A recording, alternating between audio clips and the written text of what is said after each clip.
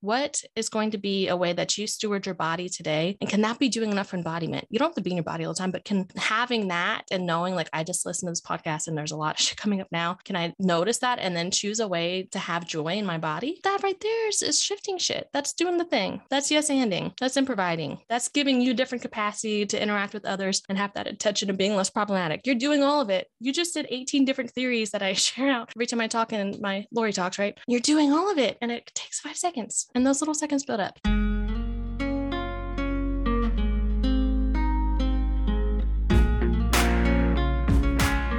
Hello, this is Pam December, and this is the Mad for Purple podcast, your place for all things spirituality, self-actualization, healing, and human design. Keep listening to receive wisdom, tips, and tools as we journey into higher consciousness together. Hi everyone, and welcome to another episode from Mad for Purple. Today I'll be talking with Lori Crawford. Lori is a 3-5 mental projector with the right angle cross of consciousness 3, need, motivation, and survival view. She is a new human mama, a fur mama, a foodie married to another foodie, a lover of dance, and rewatching the same shows over and over again.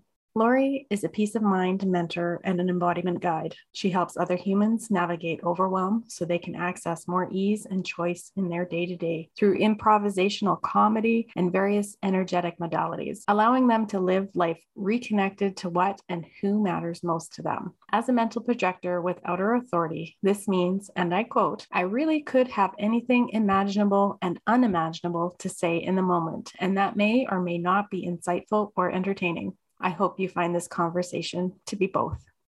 Hello, Lori. Welcome to the show. I am so excited to have you here today. Thank you so much, Pam. And for those who can't see, because you're not here, obviously, she has this radiant purple glow about her, and I'm just in awe. Yes, the sun is out today, and that means that my room is purple. So yay. I think it was in episode 1 or 2 that I brought in the concept of yes anding. And as soon as it came out of my mouth, I was like, I have to have Lori on to elaborate on this. But before we dive into that, I would love to hear about your spiritual journey and how and maybe when it really began for you. Oh, so juicy. I like starting off with the deep dive. Thank you. Let's snorkel together. So I come from a long line of disembodied, disempowered, and trying to survive women. So a lot of silencing and disconnection. But that was so normal to me that I didn't know that's how I was operating. So I'd set that as like the foundation, right? So that's where I'm coming from, is inheriting that, but also being a mental projector. And I have everything from the throat down, undefined or open. So like feeling everyone's suffering and yearning all pent up, so I grew up feeling like this pressure cooker, right? So fast forward a lot of years now, I went to grad school to study global governance and political security around 2015 with this interest in human security of thinking like, well, how do we keep people safe? And so by the time I graduated in 2017, I realized that it's all bullshit. And because the papers I was publishing, they wouldn't put in school journals. They're saying this is too challenging of systems, like this is too much. And so I realized it's not actually about keeping people secure, safe. It's actually about keeping the structures and the political system safe from people. So that way those systems are perpetuating. So that was where it wasn't necessarily like me having energetic language yet or spiritual language yet, but I just started to realize everything that I had been really told and had accepted was not actually the only way things had to be. And so there was just that curiosity, and so I was like, well, what can I do to bring about what I call like humanizing human security, right? And so really the language came through of human stability. And I was like, well, what would being stable mean to me? And that's the type of question I started to realize, well, this and that part of my childhood weren't stable. My relationships with my family doesn't feel stable. I'm not financially stable. Just like realizing that there were so many different elements and they actually aligned with the 7 pillars of human security. So I was like, oh, okay, cool. But there was one missing. And I was like, oh, there's just something else. And it just happened to be around that week, my friend told me about human design. And so I looked it up and was like, oh, like wormhole. She told me at midnight. I should not have Googled. It's 3 a.m. and I'm crying. I'm a projector. There's nothing special about about me? Because my mental authority, when you pull up your chart, it says none. It's like, I don't have anything. Like, worst time ever. But that was one of those catalysts for me to realize, oh, there's these other practices that I can be interested in. And I didn't know this until I was in my spiritual journey and I could suddenly remember positive things in my childhood. I was only able before to have the negative, and realizing like I love leaves. I'm like obsessed with leaves and pine cones and rocks. But that love I thought started in adulthood as I was starting to do my spiritual practice. But actually I was finding old pictures that I didn't know existed of me as a child having that. Like I have one next to me.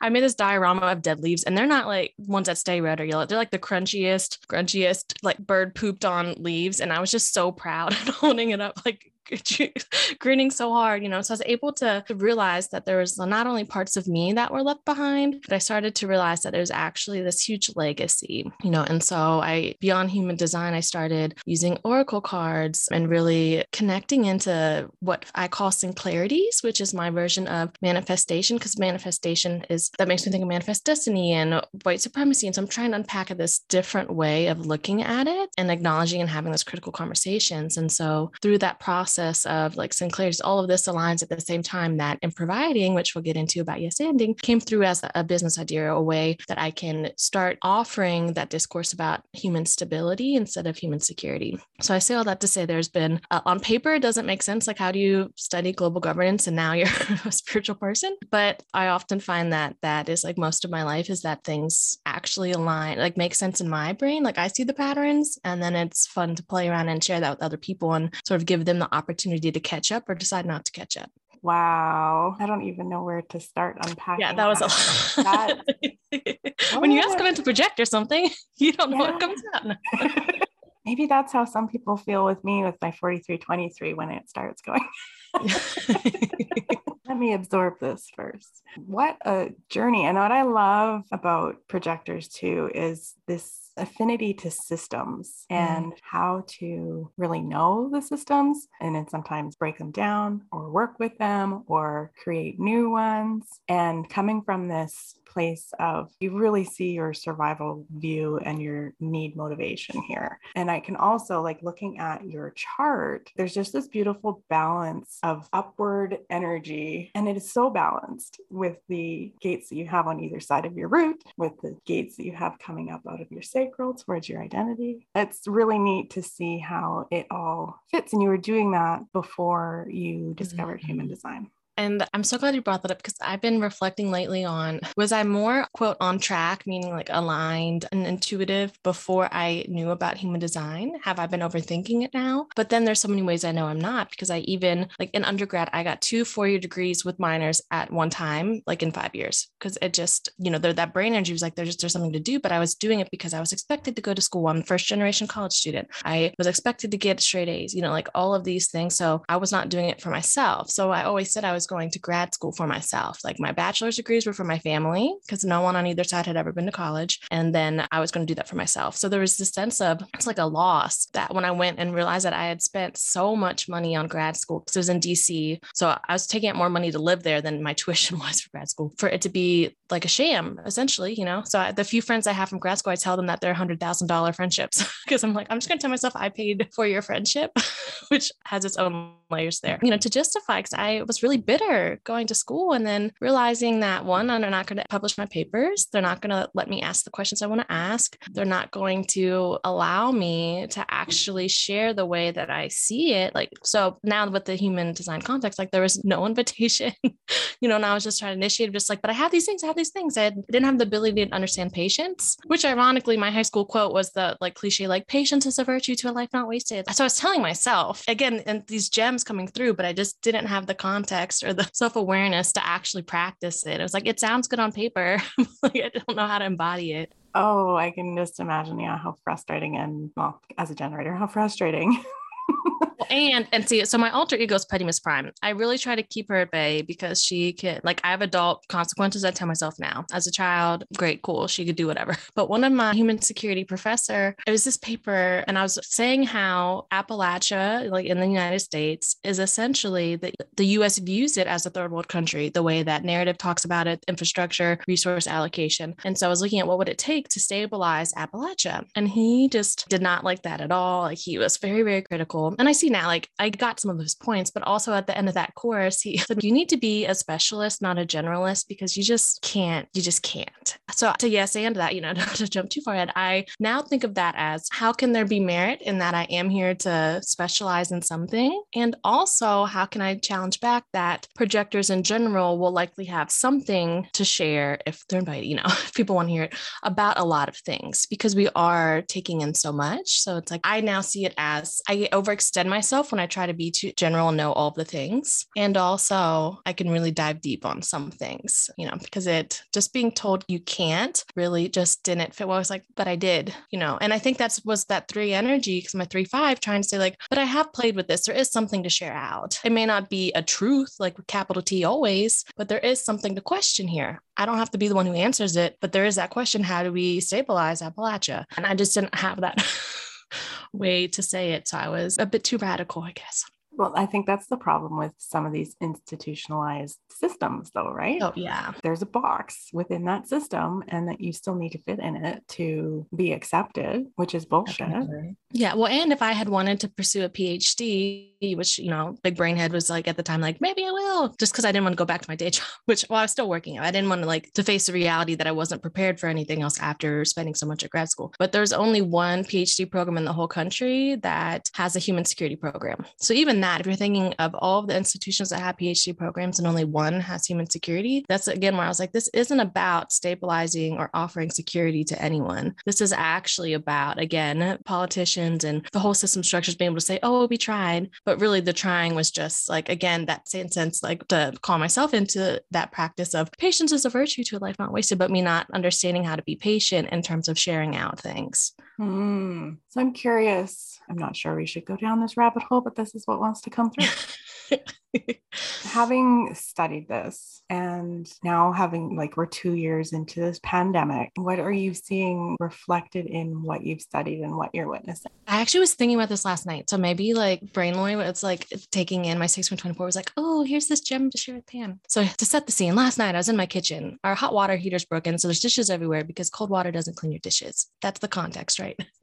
So I'm in that space and I'm trying to ask myself, is there something I'd rather think about? And I had this thought come through of and I've had it before, but I wasn't able to connect it to the context of the pandemic, where I was like, you know what? Disembodiment is essentially what you inherit through whiteness, right? Because if you're embodied, you feel the repercussions of what should be accountability, right? If you're in your body more, you know that you did something wrong to someone. You feel that cringe. You feel, whether it's empathy, sympathy, you can just tell something's happening. But through whiteness and this legacy, everyone who is experiencing whiteness from the place of being white and having that privilege, you've inherited to some extent disembodiment. And yet, once white people, myself included, first are learning about spirituality, there's so much co-option, because usually the practices you go to are not practices that would have been indigenous to your culture, wherever that would be. And so suddenly there's this idea that, oh, well, there's something rehumanizing me. And appropriation happens when you're only rehumanizing yourself with a practice that's not indigenous to your own lineage, right? If so, a lot of people use this in the yoga space. And I am a certified yoga teacher, but my course was thankfully anti-racist and social justice based. So we had these conversations. So I'm using that language. This was not, I just didn't know these things. So I want to clarify that, this is not a white lady who just knows everything. But I was having that thought of, now there's so many people, especially in the pandemic, and white wellness influencers that are perpetuating a lot of harm by saying oh, I just need to have my ginger shot today and I'm fine. But it's not about you. Whiteness wants everything to be about the individual. It's really not about you. It's about how are you impacting your community, and how are you essentially saying that I take precedence over everyone else around me in this space. And so there's this way that whiteness is really, again, it's like a mirage. It's like a veil that gets really, it's better at masking itself by saying, oh, well, now I'm a spiritual wellness-based person and I'm in my body. So now I'm about being pure. I don't eat organic, which again, there's benefits, and also it's not accessible for everyone. But there's this idea that suddenly I'm going to be in my body for the sake of saying that my body is more superior than others. So embodiment suddenly still shirks accountability and responsibility. So it's I don't know if I'm expressing it fully, but there's this thought of oh shit, that's what I'm really seeing through this pandemic, is that the white people with the loudest microphone, so to speak, with the biggest platforms, who are in these wellness spaces, are using pseudo embodiment because, if they were truly in their body, they would realize the harm they're doing. And wouldn't it just be about them? they'd be part of the collective body. But the way that they're picking and choosing their embodiment is to be more problematic. And so I just had that thought of like, fuck, is embodiment even like, should white people who aren't at a space or willing to do the work of accountability and realizing that we are born into something that is problematic and have to dismantle those problems, should embodiment even be something that is encouraged? Or should there be the mental willingness first to do the work and then embodiment happens? Because there becomes this different level of harm that can be done. Yeah, that was a lot, but like I had that thought while staring at my dishes. Amazing what will come through when we're doing the most mundane tasks, right? So as somebody that practices and teaches embodiment, is there an opportunity for you to yes and the look at you paradox that you're finding yourself in? Yes, thank you. Clapping. I'm sure you can hear that. Just save context. There's not like, I don't know, something flapping in the wind. No, yes. And so how improviding, which is my business name, but also the process, right? Just brief context. So it's a mashup of words of improv, so improvising, and providing. So I say it's improvising with the D, right? Not that kind. Get your mind on the gutter. So it's this idea of if life is providing us opportunities to experience. So like if we're checked in the moment and realize life is happening, what happens if we improvise our response to them? Can we suddenly know when we're adulting on autopilot and then also have access to then switch out of that mode and realize, oh, there's shit to process in this moment. Like something's happening right now, right? And so that's the context of like that as a process. When that was first coming through as a download, I was realizing that's how I was working with the youth that I work with and why our relationships worked so well compared to other staff who just couldn't really connect with them. I was realizing youth are providing me with their accurate location that day. They're showing up and saying, I can't do this lesson plan, or maybe I can, or maybe not this way. And then I'm improvising how I respond to that. I'm not saying, well, screw you, we're doing this worksheet and then staring into the abyss. I'm saying, okay, let's actually break this down. Oh, your friend was shot last week. We need to talk about that because the school's not offering support. We were having these really intimate but critical spaces. So as that download was coming through, I had to do a presentation in a cohort I was in. And the week before is when my friend told me about human design. So like all these things where I was suddenly seeing all these things. And so I give my presentation and the woman facilitating that co-working group afterwards said, you should stick with them providing. It's something like there's something about that. And I was like, is this my first invitation? Oh my God, it's happening. Right. So that was happening. Right. So about yes anding, this paradox here, along with that initial download was this idea that I'm a shit shifter. And, I started saying that people are like, what? I don't get it. Like, and if you think about my human design, so I have head and nosh undefined, everything below is undefined or open, and my solar plexus, spleen, and heart are fully open. Right. So I have both awareness centers fully open. Right. So things are just coming in. I'm a sponge. And so I was realizing that what we need is shit shifting. So, right, shit's going to happen in life. It can be good shit, bad shit. It's just a lot of shit. Right. And I say we have the shit mountain inside of us, and we don't actually ever get told to clear it out or how to process. We're actually discouraged from acknowledging it's there. So what happens, it's like a volcano and there's these geysers, right? And our emotions get sort of clammed up. So everything's like, oh, this goes in the frustration column. This goes into the regret column, right? And so like these geysers are building pressure, and then suddenly someone pulls in front of us and we have to slam on our brakes and we're mad and cussing at them. And we think it's just about someone pulling in front of us. But really it's about, we're still bitter that our grandma didn't let us eat dessert in 1997. And we never got to say how much that upset us because our sister got to eat dessert or whatever it is, right? Because there's just no way to let that out. So when I'm thinking about yes-anding these paradoxes, it's really like we have to be able to acknowledge that there's shit to shift. We have to acknowledge our complacency in the shit, that we're hoarding our shit, that we've been expected to hoard it. And there's really like, I truly believe that one, it's not even about shaming anyone about having the shit. Like we all have it. So can we acknowledge that it's been normalized, but that it shouldn't be normal that we have to carry all of that, And so it's like, we don't have the capacity or access to start shifting that shit until we like name it. And then I have this curiosity about if we're able to name it and start to shift it energetically, do we then have a different capacity to have anti-racist practices, to listen to Indigenous elders, to start actually allowing things to become more collective based, and to also practice accountability? Because right now, most people don't have the capacity to add on one more task, but there's ways we can yes and those moments and improvise through our day that gain capacity. Because what happens is most of us are waking up at 99% full, and like we are waking up like, I already can't even. I call it overload. We're in overload. Like, I already can't even. Enough is enough. I know I'm not going to get a break. Right. And so we can't expect a full global society who's already at that stress level, especially during the pandemic, to have capacity to do more. But I do believe that yes, anything comes in from shifting that shit around. I think of it like, open up your book bag. Why are you carrying around a toaster? Who knows? Chuck it around. You can get it later, and like getting the cobwebs out. Like I always see this sort of fluttering motion of like, we just need to clear shit out, take a breath, which I don't do when I talk because I get excited, and then see what do I have capacity for, and the last thing I'll share right about this particular part is just this idea of like, where would I give my shits if I had shits to give, like that I wanted to? Because that idea of like, I don't give a shit, it's like we literally don't have anything to give towards the things that we want because systems are making us work 5 jobs just to pay for a house we don't even get to go in because we're working 5 jobs, to raise a family we don't even get to see because again we have to work so much. Like there's just so much fuckery in our bodies. No, it doesn't make sense. But unless we're able to have the capacity and responsible people to guide us into our bodies and to be there when shit comes up to navigate it, because it will, we can't address external problems when we're not realizing how problematic it feels within our bodies. Oh, I feel that so much. And one of the things that I've talked a bit about on the show and with other guests is how so many people don't want to be in their bodies. And that's exactly why, because there's... Oh, I hated having a body growing up, Pam. I used to say I was a walking head. I now understand because I have head nausea. Like, you get it. I loathed having a body, not only because it doesn't look acceptable to society, but I could feel all the things inside that I knew weren't me. I hated having a body. Like if I could be the head that was at Addams Family where they're walking with the head, if I could be that head on a platter and just talk, sign me up.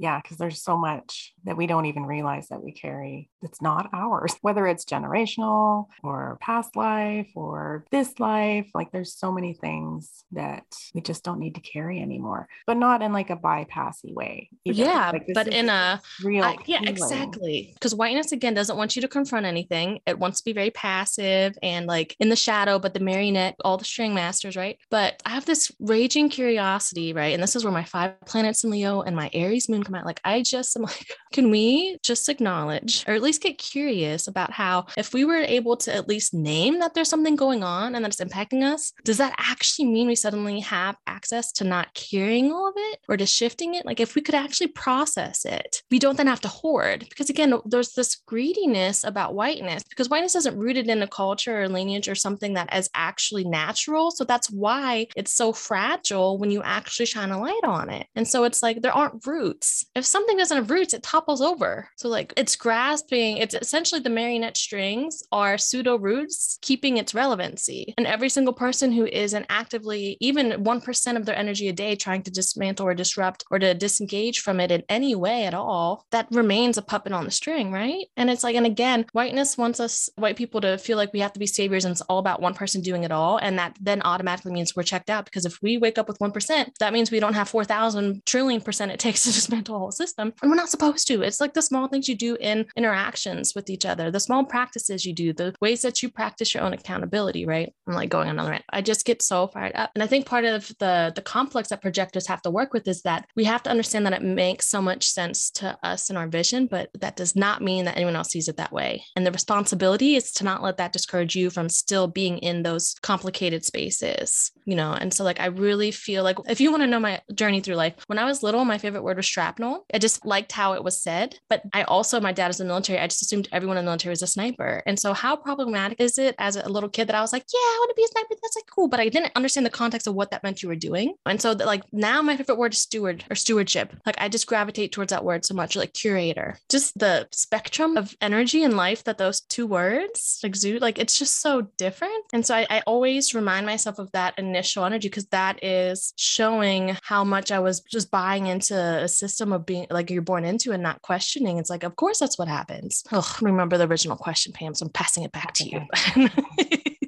Oh, it just makes me think of, because like we're in the midst of this global shift that's shown in human design of moving from this cross of planning that set up all of these systems into the cross of the sleeping phoenix, and how we've only been 9-centered beings since 1781. We're still carrying so much of the 7-centered conditioning, and all that needs to be healed. And each of us can do our own individual healing. And if we're all doing that, how that creates ripples for everyone around us. And it just keeps going out and out and globally, right? It also makes me wonder about this embodiment piece and how do we have more people realize the responsibility that comes with it and steward more people doing this kind of work. Yeah, something that you shared made me think of. So I'm newly a mother. As of last week, I'm in denial. She's 4 months old somehow already.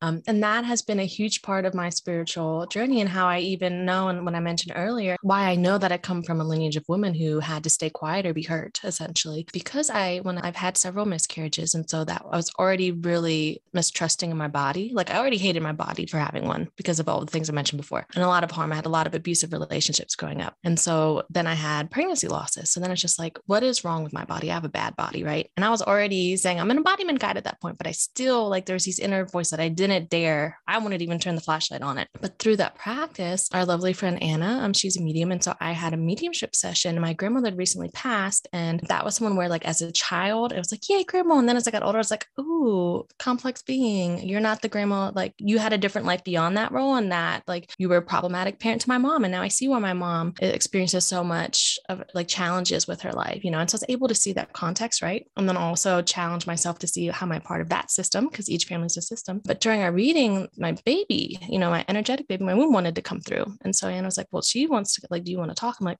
yes. And so the fact that I had an energetic pregnancy, like I was speaking to her every day, like she was coming to me in dreams. She had 3 fairy godmothers, like her spirit guides, like where all of that was happening. And I am so grateful because I had a type of pregnancy that I know no one for dozens of generations in my family have had. And it felt like this returning to how things probably were at some point. The fact that I knew that I could communicate with her. So like, and she even told Anna, you know, to tell me that I'm going to be reborn through her birth. And there was this thing. So I suddenly started like, well, I might question myself some days, but I'm not going to question my child or this being that's speaking to me, that's going out of their way and using their energy to find ways to speak to me. You know, and my husband and I couldn't think of a name. Well, I had plenty of names. He hated all of them. We couldn't agree on one. I was meditating and I was like, can you just tell me what letter it starts with? And I heard M so loudly that I like whipped my head around. I was like, someone's in the room. And the next day we're driving and I didn't know he saw it on a sign because I was the one driving. But he says Mercury out of nowhere. And I was like, yes, my whole body lit up, like my whole body. And he's like, I'm just joking. Like I saw it on the sign. I was like, okay, manifestor, you informed, like you initiated that. I don't care if you thought it was a joke. It's the literal sign. That's it. Right.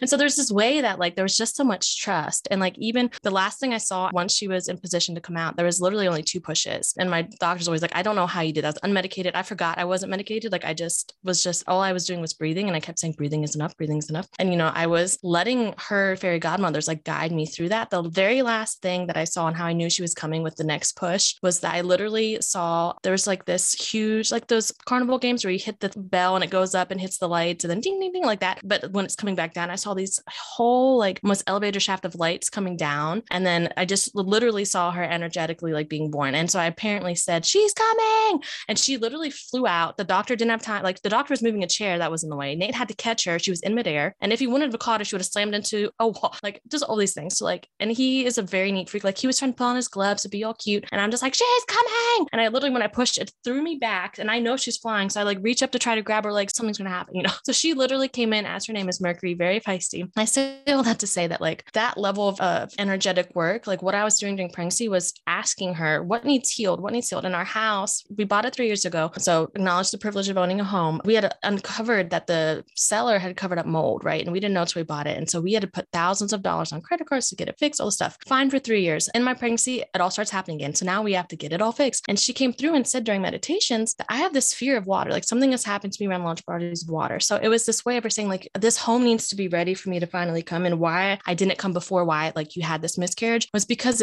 these things wouldn't have been found out and we wouldn't have been able to have it be safe for my arrival. And so to say all this is like through having that energetic pregnancy experience, I know and have been told and affirmed that we have done family, like lineage line healing now.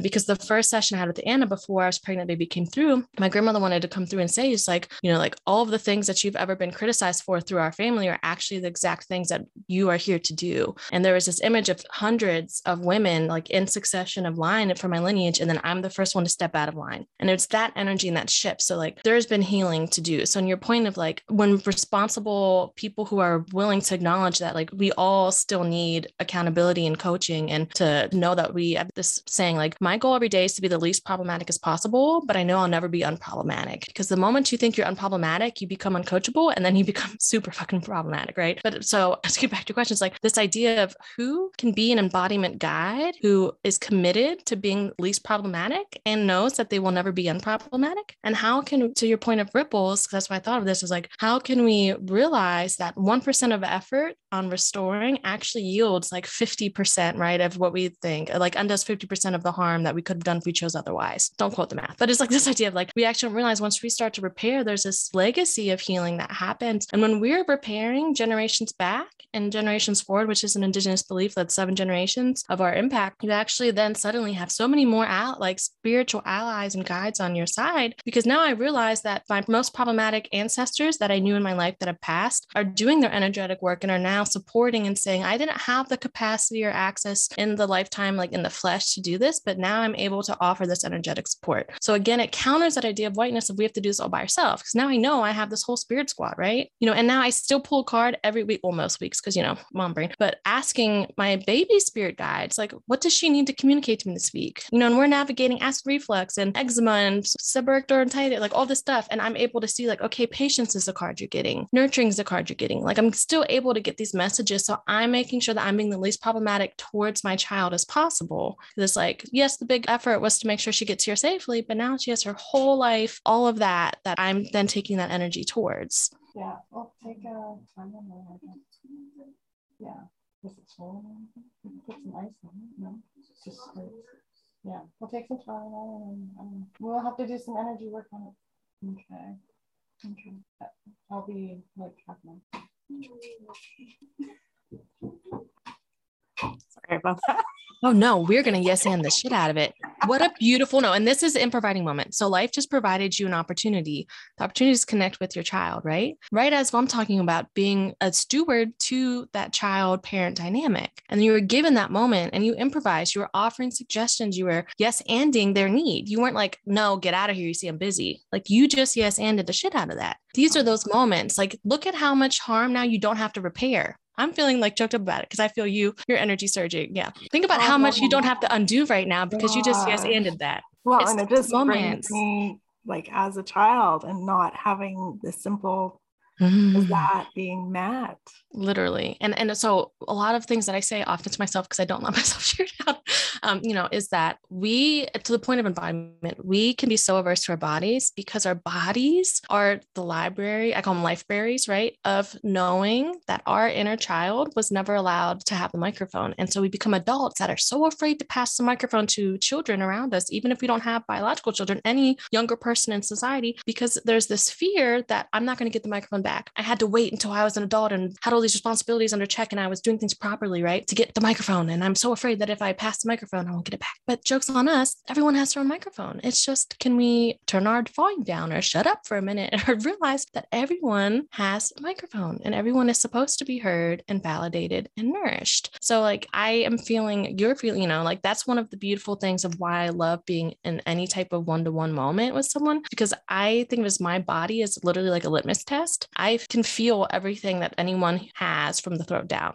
like I literally feel that. So like I was getting choked up even as you were attending to that and wanting to share out so much, because it's like society would have said that you needed to mute, pause recording, edit this out of the podcast, do all these things. I'm like, fuck no. Let's just celebrate how literally like that is providing. Life provided you a moment and you improvised through it. You were responsive to their needs. And like, you don't have to heal that now. Those 30 seconds means that there's not a larger 4-hour window that your child's going to be questioning whether they're worthy for you to have to realize there's something to repair. Like think about how much harm doesn't have to be undone. That's being the least problematic as possible. Wow. And that's just in clarity, like with my idea of like how I look at speaking with the universe, right? We were talking about sort of clarifying this. So the sync-clarity process is you clarify your desires, you sense the synchronicities as they're happening, and then you receive what's happening, release anything that feels like it's challenging you to not enjoy the moment, and then repeat that process, right? So we're talking about being the least problematic and being in this parent and child dynamic, right? So we're clarifying our desires, like we want to be able to be in that moment. We want to do healing through our legacies, through different generations. Then you receive that moment where you were able, and you release the expectation of this podcast has to go perfectly. I can't, and you were able to sense that there was something there. So like you just went through that whole process, and that took you probably a lot less energy to then, instead of being like authoritative, I can't even say words that are problematic today, authoritative, being like, and knowing their needs away. Oh, that's exactly, because if I'd sent them away, I would be carrying guilt and shame and everything, because my body would be like, that wasn't the right thing to do. Literally. And again, that goes back to why it can be so challenging to be in or with or even acknowledge your body. It's because it's giving you those pulses. It's letting you know, that's a little rusty right there. We're feeling raggedy today. And full disclosure, like where I personally struggle with my own embodiment is, especially being a mental projector, which means my environment is so important to me. I grew up in a house with a hoarder, and the physical reality right now, like with our basement, like the mold issues, everything's like half of our house is now crammed into places it doesn't belong because it can't be on that floor still. So I'm in an environment that is so over cluttered and chaotic, but the things that we have are things that we need because we want to be able to reinvest in them again. And so it's like, so even that, there's this tension of, especially in having executive dysfunction with ADHD, like seeing things and knowing that there's things that need to be done, and the tension of also knowing that they can't be done. And so where do I practice grace and kindness there? How do I acknowledge when I'm disassociating from my body because I'm overwhelmed? And can I just acknowledge I'm overwhelmed? And I always say, like, can a goal be that adulting on autopilot isn't the only way I live, but also that I can totally do that if that's the best choice? Like, can there just be choice? Can we acknowledge when we're adulting on autopilot? And can we also have access to saying, I want to actually be present in this moment, right? But like, that's where I'm sort of, my personal struggle right now is knowing my environment's so important, and knowing that I've never had access throughout childhood to a supportive environment, and how that makes me question if I know how to take care of my environment, and then the literal reality right now is that even if I had the energy to, I don't have the capacity or the option of doing it in the way that would probably be more supportive. And instead of making a story out of it and feeling the shame and guilt of the shoulds and the woulds and the coulds, just holding both. Yeah, exactly. And so what that looks like often, like we shared earlier, this is why I love my mind. I always I picture my existence as a board game where or Candyland, where it overcrosses itself. Sometimes you're like, oh, that's why I said that earlier. When I was sharing out that I was in my kitchen staring at dishes that I couldn't wash because the water's not hot enough and I don't have time to boil water. I have new, so I'm staring at these dishes and knowing I really want access to that counter. And of course I made French toast last night, which I usually don't even like. So there's syrup. So there's things I don't want to stack. So be in that moment, there's something that I want to access that I don't have the way to access. So I'm going to just stare at it. And by acknowledging I was overwhelmed, that's when that download came through about the way being problematic as a white spiritual entrepreneur leader, whatever terms people are using during the pandemic, are being so pervasively problematic, right? And so I was just from acknowledging that, I was able to shift capacity to receive that thought, which then has led to adding to, our conversation today, and so I sit with that too of that makes sense to me. Does it have to make sense? Does it make sense to other people? And that's what it's like to be a mental projector. There's always thoughts. No. I'm a mental projector in body and in mind, but together I make a generator. So I can relate in a lot of ways, and also have the 61. So it's one that I have really embraced, and I love the wonder and the questioning that comes with it, and learning not to attach stories to the questions, just let them be questions. Mm-hmm. Yeah. And every time I hear someone offer me the reminder, and it won't even just be to me, I just see someone saying it, but I'm like, that's for me. It's just sharing out the questions is enough. You don't have to have the answers. And to get this visceral understanding that as a mental projector, that really is the whole point, is to just offer things for people to consider, but I don't have to carry the weight of doing anything about it. But at the same time, there's still this more tactile, tangible thread that I also can just feel in my beingness that I am here to do. So there is an element of doing, right? It can also be really easy to be oh, projector, I don't do anything, but it's just this, again, that's the idea of the stewardship. It's this cultivating, this nurturing, it's almost I can share out the thoughts and give a vision of this curiosity, how else could would this be? So, right, like stabilizing humanity, what does that look like as an individual practice, right? And a collective practice, like what does that look like? And offer that curiosity and just curate and nurture those conversations. Like, again, it's like adding, like, again, the awareness factor for people, but that my responsibility is not to do all of the things. So it's like, again, just that tension point and holding that.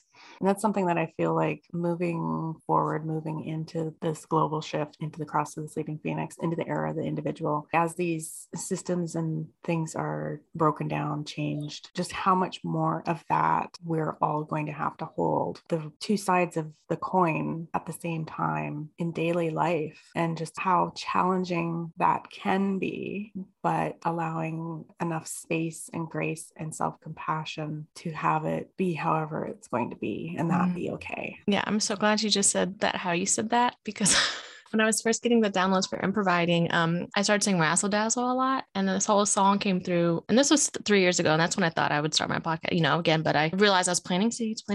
And so there's this song, right? And I'm a great singer, people, so be prepared. No, so it's like, have a razzle dazzle day. It's the Improviding way. Have a razzle dazzle day. Everything's going to be some type of way. Have a razzle dazzle day, right? And so this idea, like, everything's going to be some type of way, but can we just like tune in and realize that it's like, what is the way? Like, what's happening? How are we receiving it? How are we perceiving it? And is there something that we can then shift, right? Again, it's like, can we shift our shit mountain before it's at capacity? And I also, because that song can, and the idea of razzle dazzle can sound bypassy, there's also another part where if a razzle dazzle day is inaccessible, put an F on front and have a frazzle dazzle day. Like in that idea, it's like the razzle part, it's like, can you acknowledge your reality? And the dazzle is like, can you still be yourself then in your body, right? Because frazzle dazzle then means like, I can have a frustrating day, right? Or whatever is happening day. And can I acknowledge to myself that it's happening? Because it's like, can you let your inner beingness, your body do the dazzling, right? Like, can it speak to you? Can it have its microphone? Because you can both have a shit day and acknowledge that it feels shit in your body and then decide the best thing for me right now is to disconnect from my body again. That's great because it's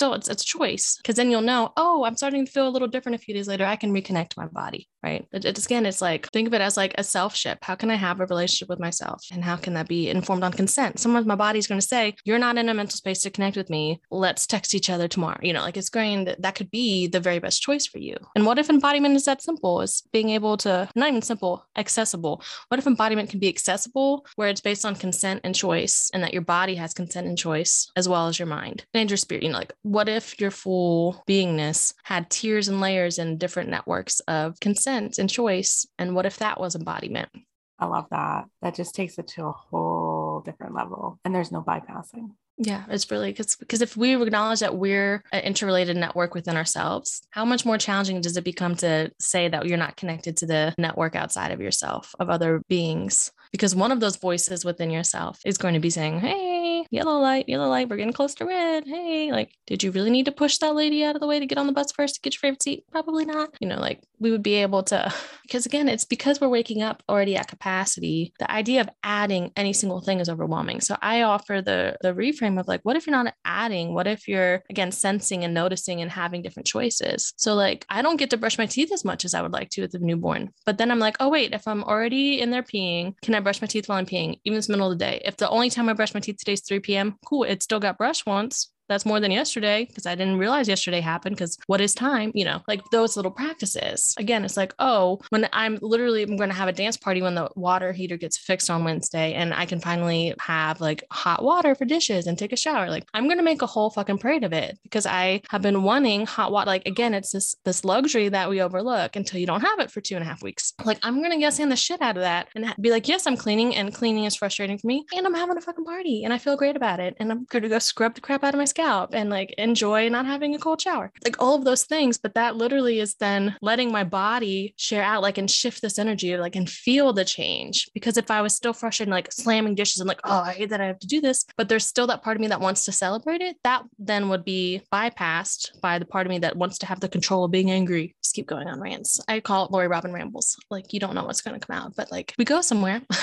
Yeah, the beauty of the defined head and ajna and the undefined throat. And especially like I really re-sentimented the idea of rambles when I realized, like, as a mental projector and with my individual configuration of energies, I have to go again. That's why I love the idea that I'm just like a living board game, right? I have to go through all of these loops to actually get the breadcrumbs out, because I don't know. Listen, this is how trippy this is. I don't actually know what my body holds unless I start talking and go on that journey to allow, because as I'm wandering, as Lori's rambling, because when I looked up the definition of ramble, one of the definitions is to walk without a purpose or to walk without knowing the direction. And I was like, oh, well, shit, that's like what happens. And I used to shame myself. I hated my voice and I hated that I would talk so much, but it was because I didn't know that that's how I get my truths, my body truths out. And so I'll share something and I'll literally, now that I have bodily awareness and access to it, I'll feel where that message is coming from. In the first place, I felt that was my spleen. And so to realize, oh, I have survival, like now that I can see these other parts, of course, spleen was the voice that was trying to come through the loudest, is because it was trying to recalibrate, like, you're holding on to things you don't need. What do you need to let go?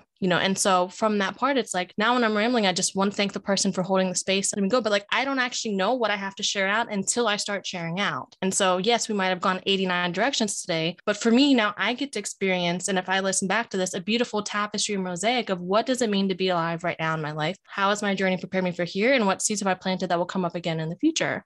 Yes. So for any mental projectors listening to this is why soundboarding is so important.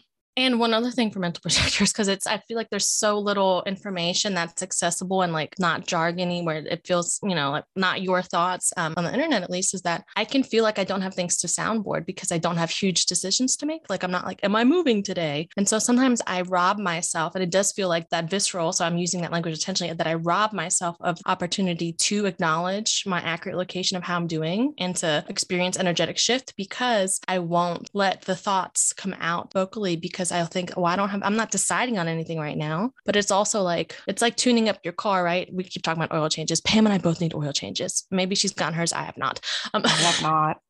Yeah, I haven't either, even though I've manifested at Synclarity, right? I've gotten like 4 coupons so far, but it's like cold. I have a newborn. But anyways, like that tune up, right? So by letting yourself ramble, your body will then know, oh, wait, you do now have something to make a decision on. You can decode which voice is saying which inside your body. Like, you can have space for that whole arena, right? Because the frustration that comes up and the bitterness rather, is if we aren't practicing regularly and then we have this big choice, we don't actually know what it feels like. And for me, I finally had an experience a couple of weeks ago where I realized, like, oh shit, that was actually receiving clarity from my authority, where I was talking and usually it'll just taper off and I'm like, oh, I guess I'm done sharing. But I actually felt like nothing in my body. Like, I actually felt like not hollow. It was this like serene, just levelness. Like I felt like a really like juicy, like I don't even know the right words. It's like when you see like a cove somewhere where there's like a cave, but there's water and there's just like those diving holes. Like, I just felt like that. It was like a energetic hug where it's like, I am both full and unfilled by anything else. It was like rad. I was like, what the fuck?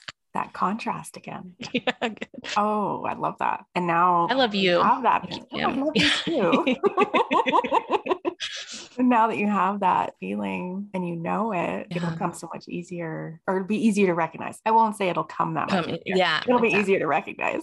Yeah. Because I used to think, oh, I talked about it once. Like, now I just know how I feel. But again, it is that like revisiting things several times, different places, and to your point, now that I know it, it's like, and this is part, I think, also with having ADHD and executive dysfunction, is like showing myself something is possible suddenly makes the next steps to do it again more accessible. So like before baby came, but like I wasn't able to, like, because of the basement thing, like to have nurse or like all this nesting that I wanted to do. So I just started with our closet that was supposed to be like toiletries and towels, but it was just like the everything, like diaper, like it was just like, instead of having a everything drawer, we had everything closet. And it took me a week to do that. And, my manifest husband's like, why are you spending a week doing that? I was just like, I needed to show myself that it was possible to throw things away that were old. Cause again, I'm hoarding internalized, background from childhood, like to throw things out, that I can organize things, that things can actually be done in a way that was respectful of my energy. So like I pulled up a chair. I acknowledged that I was 7.5, 8 months pregnant.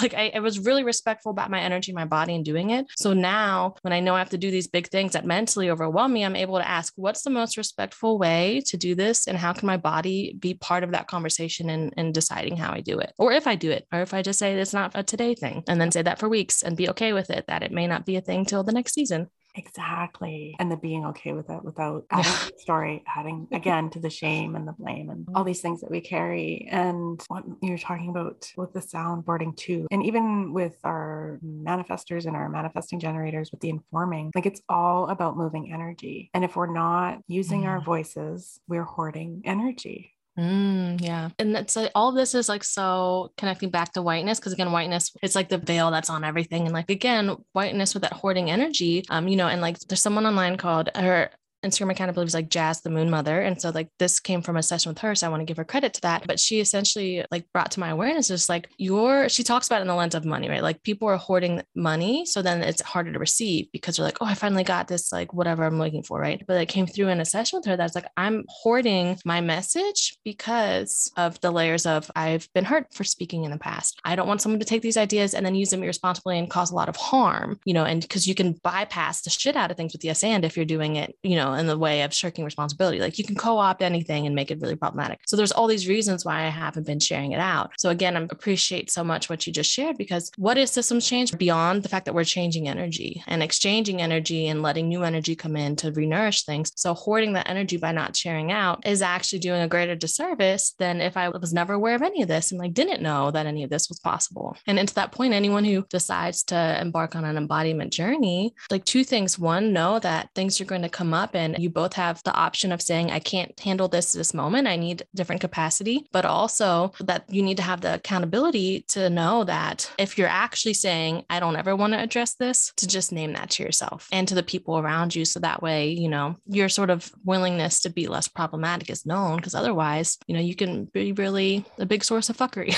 And the second part of that too is whoever you're working with, if you're working with a guide, a leader, a coach, or whatever, someone even you're just following online, are they practicing accountability and being seen doing so? Are they willing to have difficult conversation, and ask yourself, based on your values and whatever you decide your values are, is that violating my values if I'm in community or contributing financially? Some people are charging $15,000 with you for a month. Like if you're giving that kind of support to someone, are they being responsible within how they're using that energy and recirculating it? It's like as energies pass, like I think of it as like we ping pong shit to each other all the time. Like, especially like if you would have responded to your child the opposite way of like, get out of here, you're ping ponging shit. And then you're going to go out later and they might be like, oh, I didn't clean my room. Like you see they didn't clean the room. And then you're like, why didn't you do that? And they're like, well, why would I? You don't listen to me, So suddenly that ping ponging happens, right? And so it's almost just like, if we can acknowledge we're ping ponging all the shit, right? And so like, it's this idea that like energy exchanges like that too. So if you're giving energetic support or monetary contribution to someone who's being extremely problematic and is not at least trying to dismantle their problematic behaviors or taking accountability or paying reparations or whatever that looks like, when they're passing that money back out in circulation, again, they're passing out that shitty energy. So it's like, if you think of money as a resource, or how many places it goes and how much shitty energy is it picking up, I'd say like 9 out of 10 places it goes has some unaddressed shitty energy that it's going. I know I'm going to, but like it's that idea too of energy. So it's like, if you're going about your day and you have access to realizing there's an improviding moment of, oh, I can take a breath, approach this a different way. I can receive what's happening. I can reflect on how I want to respond. And then I can release the urge that I have to go in a way that would be problematic. How does that then sort of like take it? It's like fertilize, but not like a chemical way. It's like, how can I add more nourishing energy back out instead of just ping ponging what came right back at me? But sometimes you just have to react. That's when Petty Miss Prime comes out. Like totally do that. But just it's going to be an option, and is the option enough?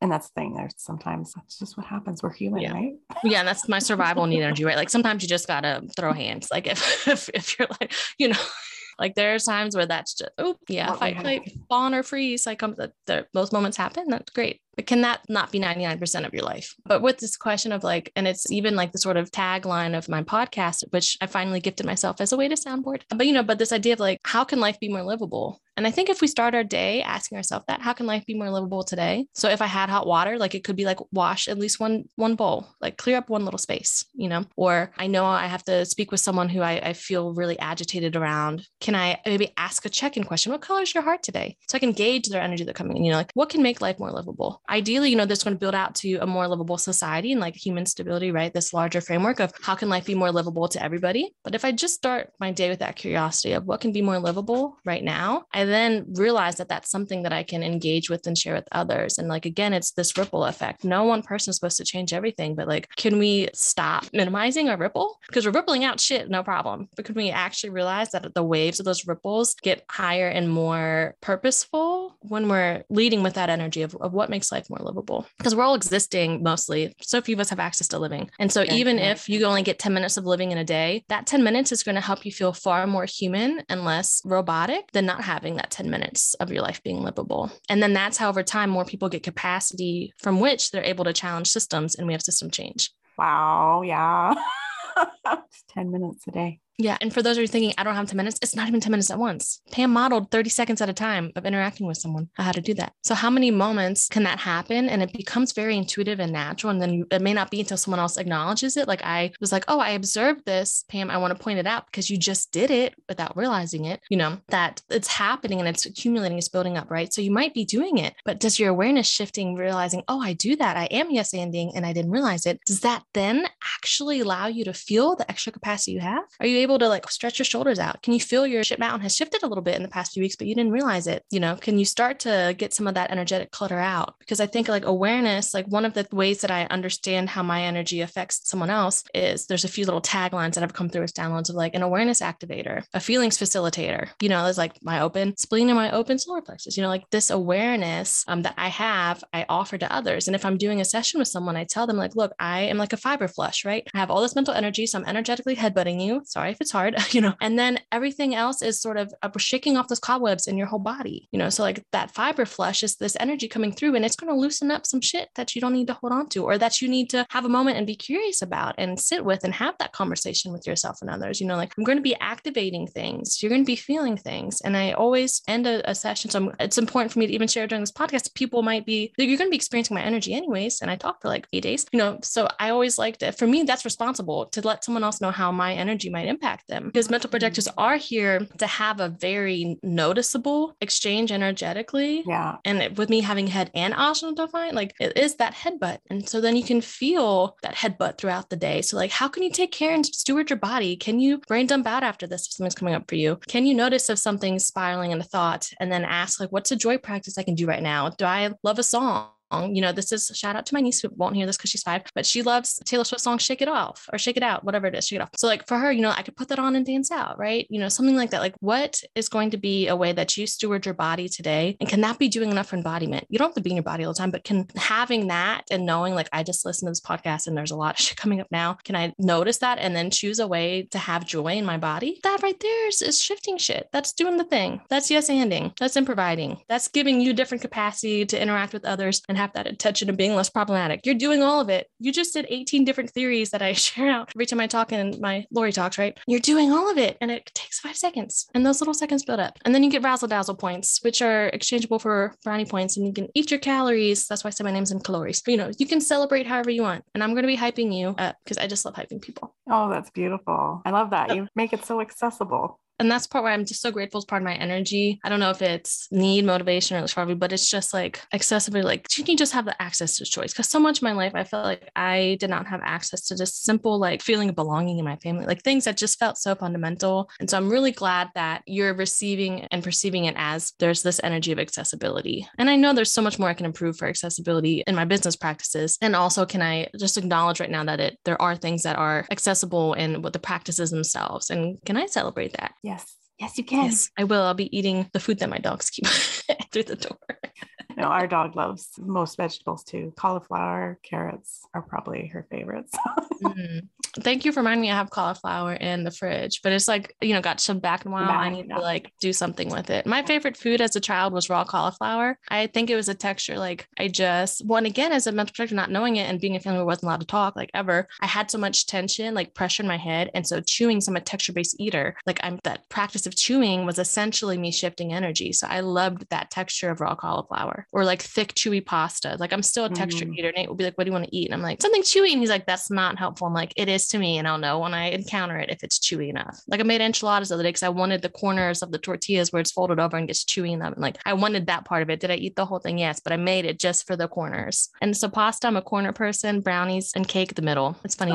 Baked goods, I don't like the corners because I want that. Now, you know, I call this Lori Jeopardy. You don't know what you'll learn, but all of you have just received 42,000 Lori points redeemable in any interaction. Beautiful.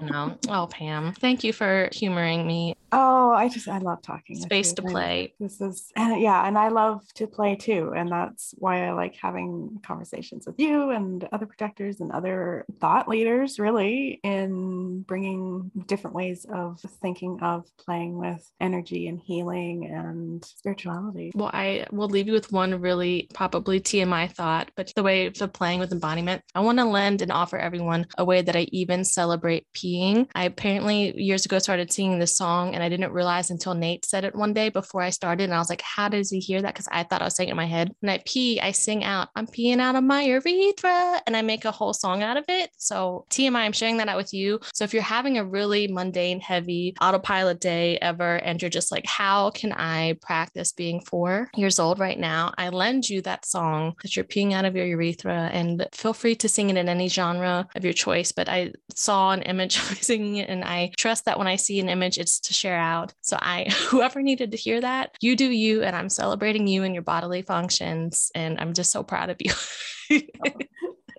Oh, that's so awesome. Thank you. If people want to connect with you after the show, How can they find you? Just ask Pam because I'm moving to her house because she always is a mood. No, I'm kidding. But also, if she wasn't so far away, I'd be there. So on Instagram, you can find me at Improvide, which is IMPROVIDE.with.Lori, which is LORI. And I'd say that's the most consistent place to find me. From there, I'm a projector who's still deciding, do I actually need a website? Do I not? So like everything that's relevant would be linked there somehow as I figure out the other things and whether structures feel good or not. Thank you for asking, Pam. Oh, you're welcome. This episode, I expect, will be published around the end of March. Okay. Are there any offers around that time that you'd be excited to share? Look at you, Pam. So I'm daring to actually be visible and seen and acknowledge that I have things to share. Yay! And so I am finishing up the mini course called Yay or Yes and Yesterday. And it's literally a 3-step process that can take 5 to 10 seconds a day for each of those steps on how to shift shit for yourself and to start waking up with feeling that little bit more capacity. So if you were interested in that part or like just curious, what could it feel like if I maybe wake up with 92%, capacity instead of 99% taken up? What does that extra 8%? That part of it, that program will be available. I also, part of what I didn't share earlier, my day job for the past 10 years is writing grants. And it's something that I'm so tired of writing other people's same story all the time. So I'm daring to actually realize that I have been so successful in that experience because I've been improvising away and I didn't allow myself to merge that part of my life. So I'm also right around Aries season, I'll be launching out the Grant Glow Up, which is going to be a separate Instagram account, but it is this way of how can we embody our stories and actually tell funders what they need to hear. So that way they're funding and sharing their money more responsibly. And that way you're able to get what you really need funded instead of the way that we often have to wordsmith and, limit ourselves in ways to get funded. So it's going to be challenging grant funding as a system, but in a really playful way. I'm the fairy grant mentor. So all my things are going to have I'm wearing fairy wings, it's going to be ridiculous. And I love it. And so that will be for anyone who does any sort of storytelling, writing, any type of seeking funding. So while it's going to be called the Grant Glow Up, it's not specifically just for grants. It's going to be for any time that you're in a place where you have to share out something and for an energetic exchange or currency exchange, and you're just feeling kind of beaten down about it. So it's going to be calling things out. It's going to be offering different ways to yes and those. So it's going to be really having that conversation. And again, how can we play more with this? Grant writing literally does suck. So the idea is how can it suck less? We're going to be playing with it. And also I'll be self-publishing the Grant Glow Up Guided Planner, which is going to be for anyone who's doing a literal proposal. It's going to be a facilitated way to do that with more ease. And I'll also share that Mercury and I created, I say that because she was on me the whole time, her first few weeks here, we created the Body Bottle Breast Digest. And it is a a workbook that supports postpartum parents with not only taking care of their own needs, so checking in with embodiment, how am I doing? Am I eating? Do I need more support? But also the caregiving for a baby. And so that can be for the literal parent, but it can also be like if you're going to daycare and you want a way to get information on how they're doing during the day, or a parent's coming over, anything like that. So that's also a resource that I wanted to be as accessible as possible. And I 3-5, I used it myself. I was like, what do I need to feel supported with taking care of a child while having ADHD and not being a parent before? So that's also available through Amazon there. And the Grant Glow Up Guided Planner will be on Amazon. But yes, so that will be what's happening. Wow, that sounds so amazing. The next days-ish. Make sure and have all the links in the show description so that. Yes, thank you. Yeah, because that was a lot of information in 5 minutes. So yes, links. Thanks, Pam. Pam is really, I want to see Pam. Pam is so great at helping make sense of your chaoticness. I will say Pam is so patient in the way that she can distill things down and make them like easeful for a user. I really appreciate. I don't know how many times she's had to remind me to pay an invoice for a certain program that I'm in, but every time I don't feel like she's like wants me to trip on a rock. I genuinely can tell that she's just like sending a helpful reminder. So just want to thank you for the way that you steward your community, because you really do it from this place of accessibility, like it is. It's like, how can this be something that is approachable and how can it support those around you? So thank you for that, Pam. Oh, thank you so much for that. You're going to make me cry. So sweet. Thank you. Thank you so much for listening to this week's show. If you'd like to connect with Lori, all of her information will be linked in the episode description, or you can head over to my website, madforpurple.com, to access the show notes. Some key takeaways. Political and other institutionalized systems are perpetuated by keeping people insecure. Disembodiment is essentially what white people inherit through whiteness, so be mindful of what practices you may be co-opting or appropriating to become embodied. We all have a shit mountain inside of us that needs to be processed and not hoarded. Each of us has our own microphone. We just need an awareness around when to turn it up or off, as everyone deserves to be heard, validated, and nourished. For the mental projectors listening, make a practice of soundboarding, even if you don't feel like there's any decisions you need to be making right now. And lastly, when it comes to money, be mindful of who you are exchanging with and ask yourself if their values match yours, and are they recirculating that energy in the least problematic way. If you'd like to support me and the show, please share this episode or head over to Apple and leave a review. If you'd like to learn more about human design as a tool for self-actualization, you can sign up for my free presentation, Human Design for Self-Actualization, at the link in the description. And before you leave, don't forget to click that follow button on your podcast listening app so that you don't miss an episode. New episodes come out each Thursday, so be sure to tune in. Thank you so much for listening, and I will see you then.